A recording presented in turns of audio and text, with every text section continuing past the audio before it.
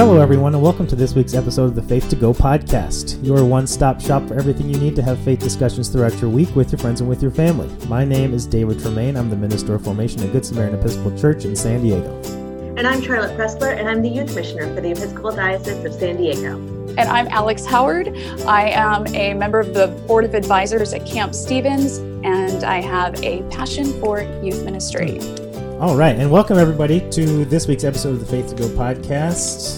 The week leading up to Sunday, September 13th, proper 19.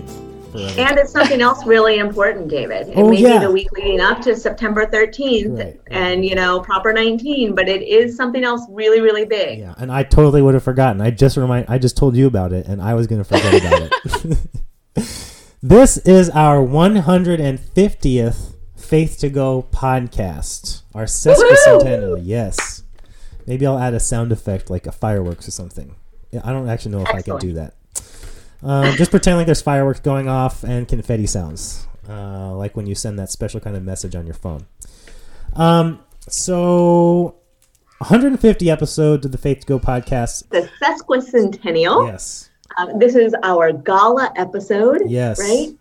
Yes, there's a silent auction going on as we speak. That's why you can't hear it. And we invite you to send your bids, to email us your bids. Anyway, happy 150th Faith to Go podcast, everybody. We thank you all for being along on this journey. If you've listened to all 150 episodes, you will receive our gratitude. So thanks. And we are excited to welcome on this 150th episode, Alex Howard. Thank you, Alex, for being here. Would you just share a little bit more about yourself, about your ministry context, what you do in the diocese, what you do in your life? Just fill us in. Boy. What do you want people to know? Well, thank you very, very much for having me. Okay. That's a big, big question. Mm-hmm. I am, by definition, a born-again Episcopalian. So St. Paul's, as you mentioned, that's my spiritual home. I have worked in children and youth ministry in previous years, and I now have the honor of serving on the Board of Advisors at Camp Stevens, mm-hmm. which is a tremendous gift because it's my favorite place in the world. Mm-hmm. And yes, if you haven't been, please go. Yeah. My life these days, every day is Blur's Day. Mm-hmm. That's what my daughter tells me. My sweet husband is a teacher, and he is in the next room online on a similar call. Mm-hmm. And we have an 11-year-old who is going into 6th grade at our dining room table. Right. So we're all adaptable. Yeah. And it's all good. It's all crazy. And so I think that might mean that part of your ministry involves a lot of grace and a lot of patience. Mm-hmm. There could be more. Probably a lot of IT and tutoring as well, is my guess. Awesome. Strange times. Yeah, strange times, my friends. Yeah. Well, we're so happy you're here. Thank you for being here. And our second question we always ask our guest every week is, would you tell us where you saw God in this past week of your life? I would love to. So the only place I've really gone on the regular in the last 6 months has been the grocery store down the street. Mm-hmm. And I love our grocery store cashiers. Mm-hmm. They're my buddies. I know them by name, and some of them know mine. It's amazing. Mm-hmm. And their job has been so incredibly difficult in the last 6 months. And I have a bit of a peeve with human beings who don't put the cart back in the stall. Uh-huh. It kind of tells me everything I need to know about your personal character. I do not understand making someone's job harder. Uh-huh. And on Saturday, I went to the grocery store, and since things started reopening, like everybody and their mother was there, and their carts in parking spaces and shoved in planters, and I'm getting angry, and I don't like that. And as I'm masking up and getting ready to get out of my car, I see a young man, maybe 16, 17 years old, walk away from his mother's car and start collecting the carts. And there's so much kindness in that. And the consideration that, what, if you can do something, no matter how small, it's still a big act of kindness.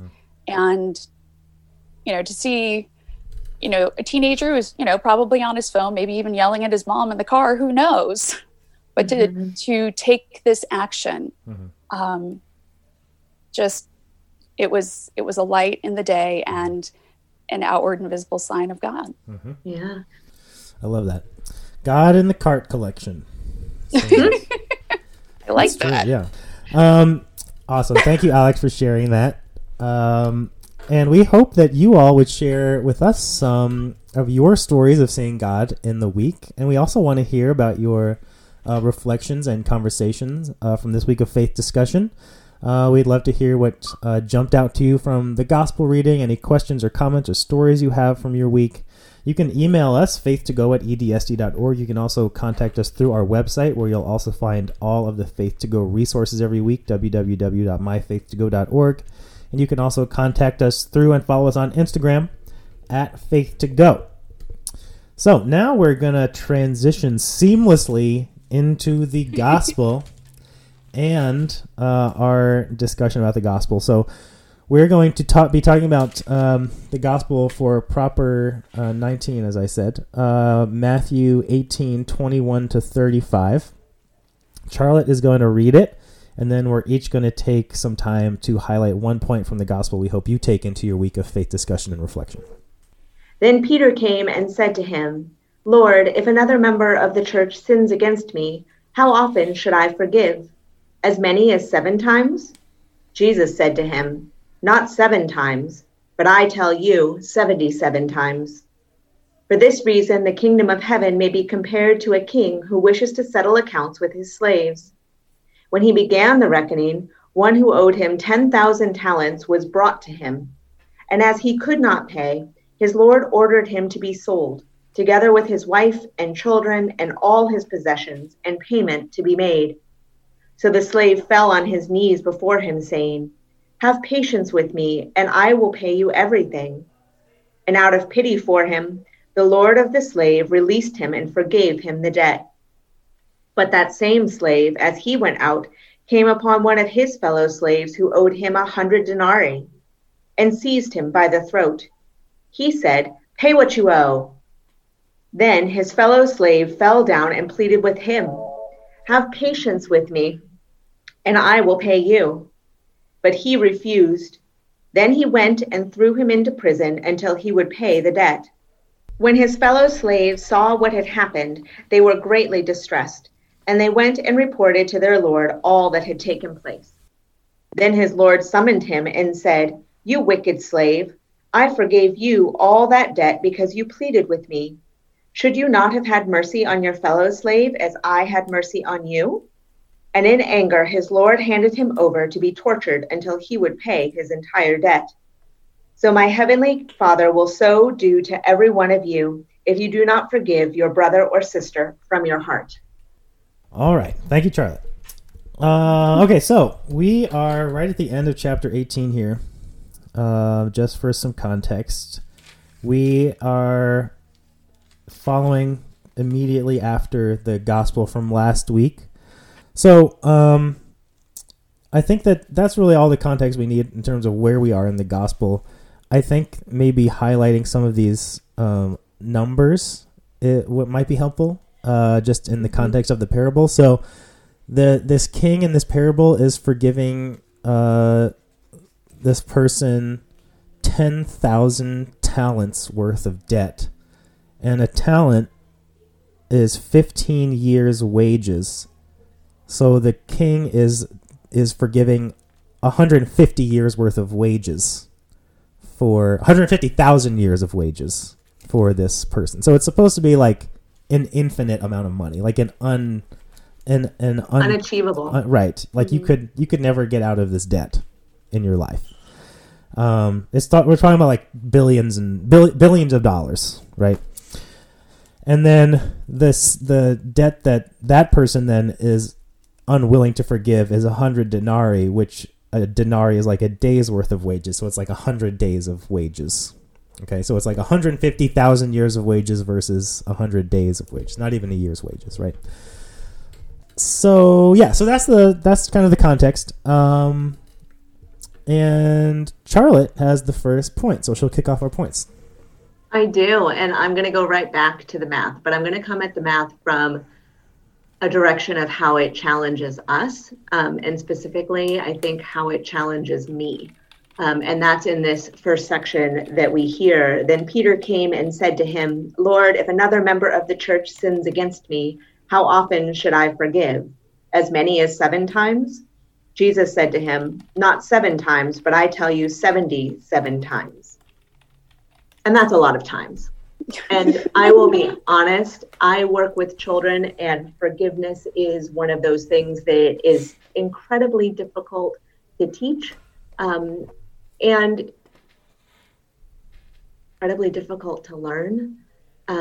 It's very easy to forgive small transgressions, eating the last cookie, taking something out of the fridge without being asked, not showing up for an appointment that we were supposed to have. Those are really easy things to forgive. But in our lives, we're faced with things that are much bigger than that.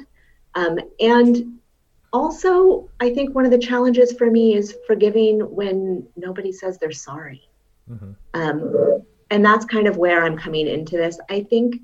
And I want to share a story which sounds a little bit comical, but for me, this entire parable resonates with it in every sense of that. And that was about 4 years ago. I was here at Christ Church, where I happen to be today. And it was a day that school was in session. I had chapel followed by spiritual nurture, which meant I was busy from 7 a.m. to 11 a.m. and would not have looked at my phone at all during that time.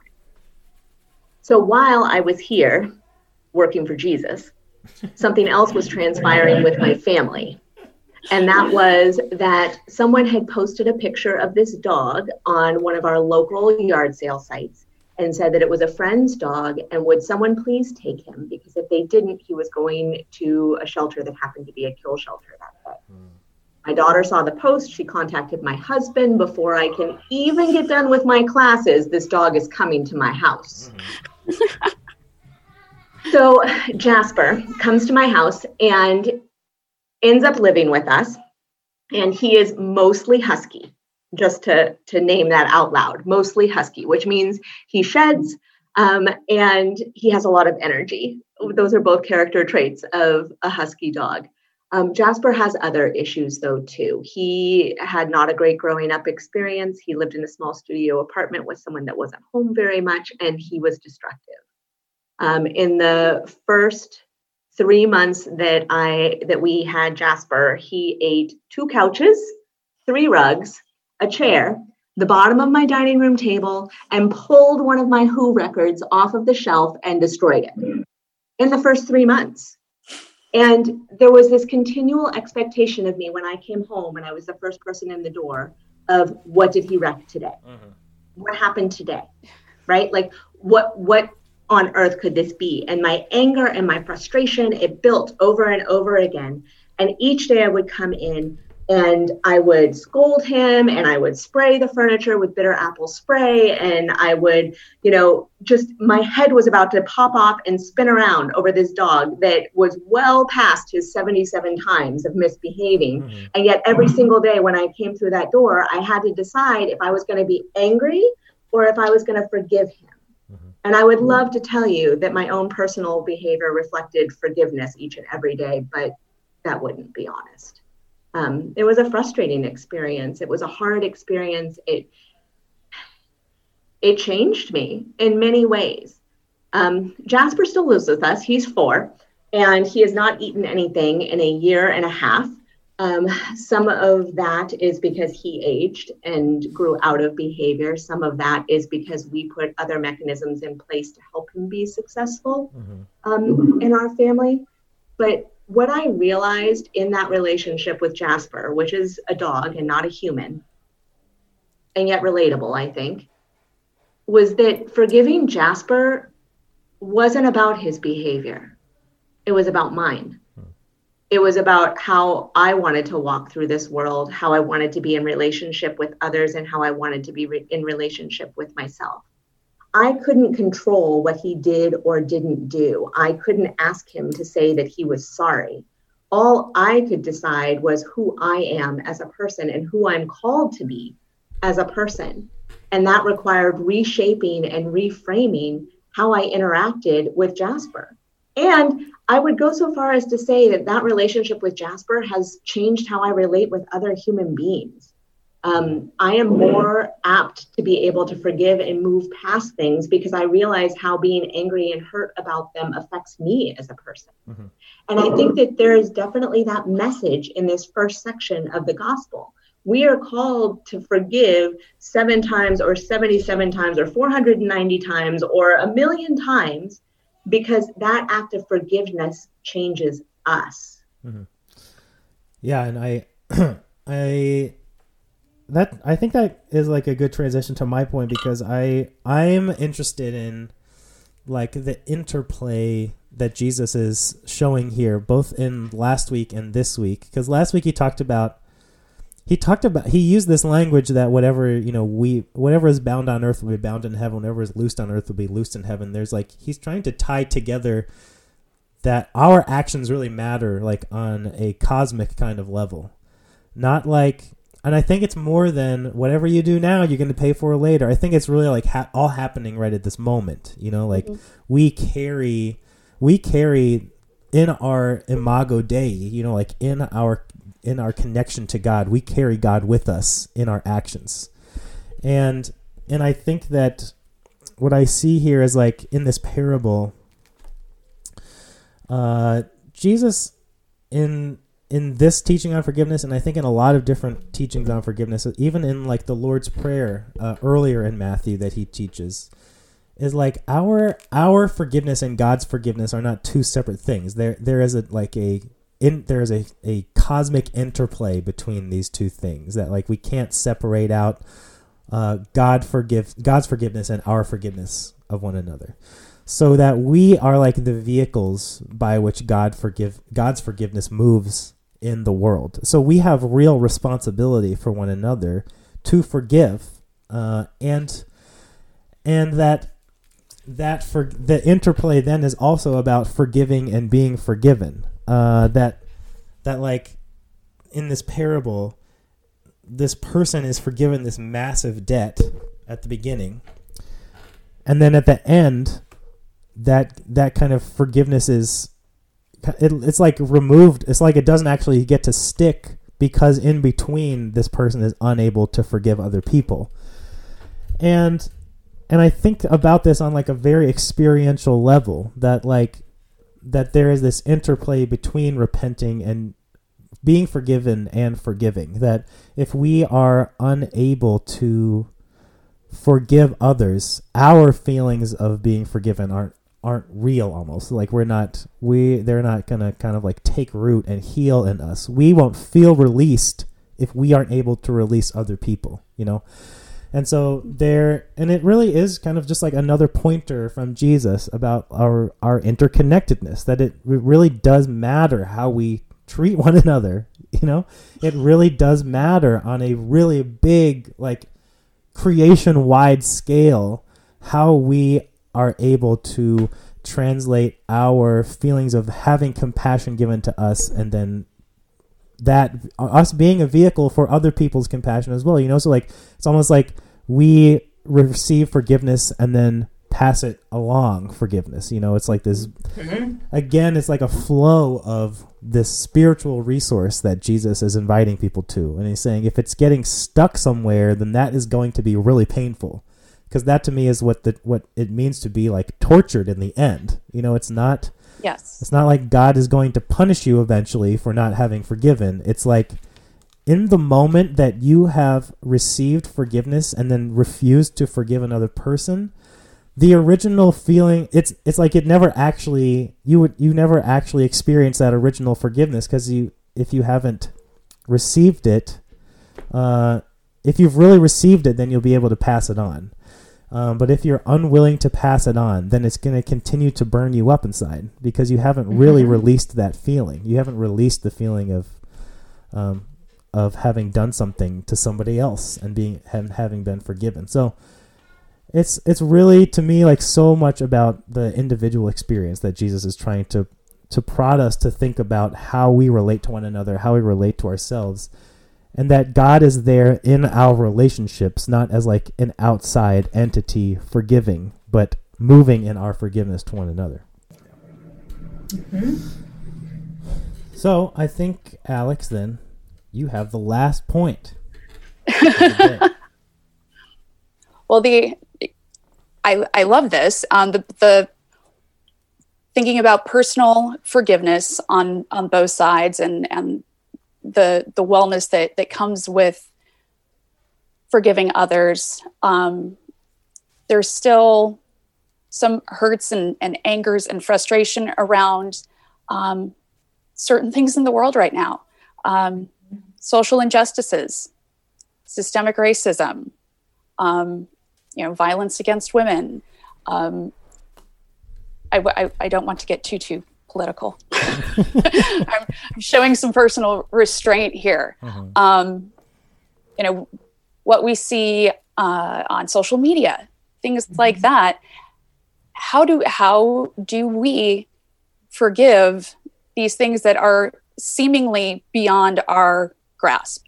How do we forgive the murders of Breonna Taylor? How do we not sit in anger and frustration, especially the world that we're in right now, between quarantine,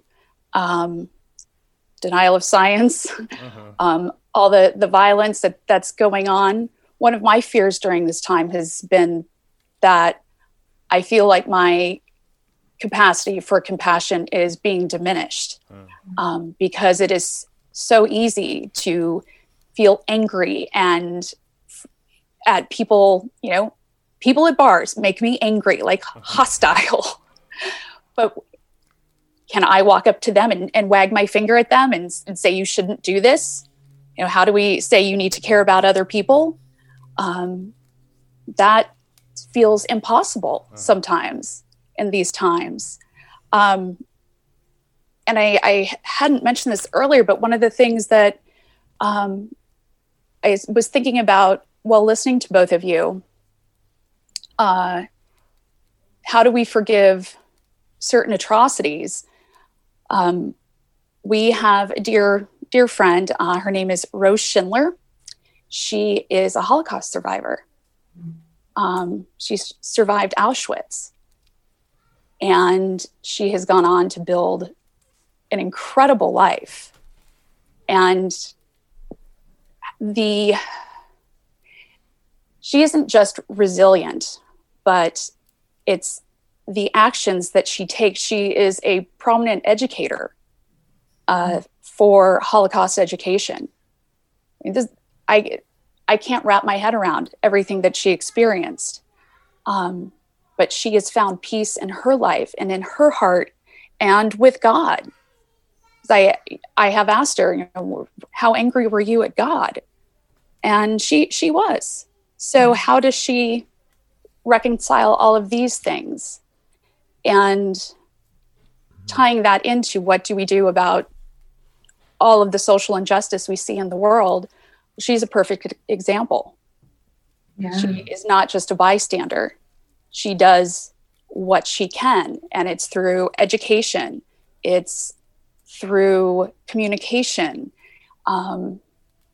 It's through her bold honesty and also her vulnerability. There are many Holocaust survivors who won't talk about their experience. I mean, they've been through something so deeply traumatic.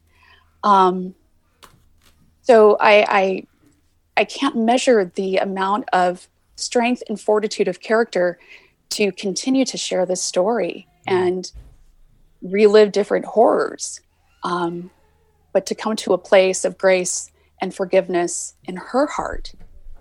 So that tells me that there are things to do, whether it's marching or voting, donating to the groups that are taking action that, I'm not a lawyer, so I'm going to donate to the ACLU. These are the things that give me hope, and seeing other people take similar actions that I find inspiring and keep me from falling too far into the pit of, what's going to become of all of this. Right. Well, that's 3 points that we've made. I know. I know, it was a big conversation. It was a big conversation for 150, David. The 150th time we've made 3 points. So that's 450 points that we've made. There's so much math. I know. Oh my God. There's a lot of math going on. Again, I was told there would be no math. Right. It was all a lie. We lied. It was all a lie. We need to repent of this.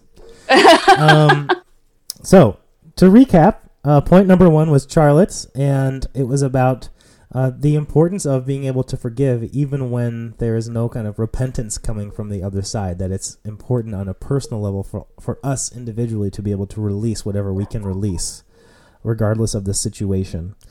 And then mine kind of followed from that, and it was about this interplay of our forgiveness and God's forgiveness, that we can't separate these two things, but that there's this interplay of us being like the vehicle by which God forgives, that our forgiveness to others is God's forgiveness to others, and that we can't separate our being forgiven and feeling that release from our ability to release other people. Like we are binding ourselves and keeping ourselves bound when we are unable to forgive others.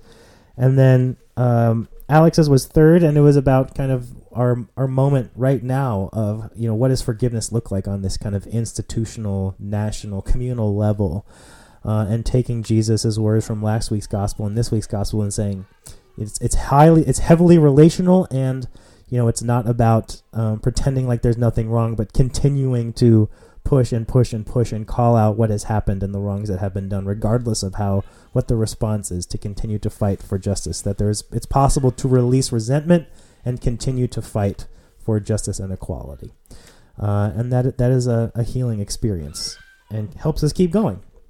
So, having heard that discussion, we invite you to read that gospel one more time and see if anything jumps out from the points that we've made. We would love to hear from you if you'd like to share any interesting ideas that came to you in this week of faith discussion or reflection. You can share any questions or comments or stories from your week. You can email us, faith2go@edsd.org. You can contact us through our website, www.myfaith2go.org. And you can contact us or follow us on Instagram @faith2go. And that's it. We pretty much did it. 3 points. 150 times. Thank you, Alex. Thank you, Alex, for being here. And being a wonderful guest. Yeah. Yes. Well, thank you so much for having me. Yeah. I love the work that both of you are doing. So thank you for praying with your feet. Thanks. Taking the action. Yeah. So go check out Camp Stevens. Go up there. Sign up for a weekend. Read this gospel. Email us. We love you all. We will see you again next week. We won't see you again next week. You'll hear us next week as a podcast. And until next time, we say goodbye. Goodbye, everybody. Bye, everybody.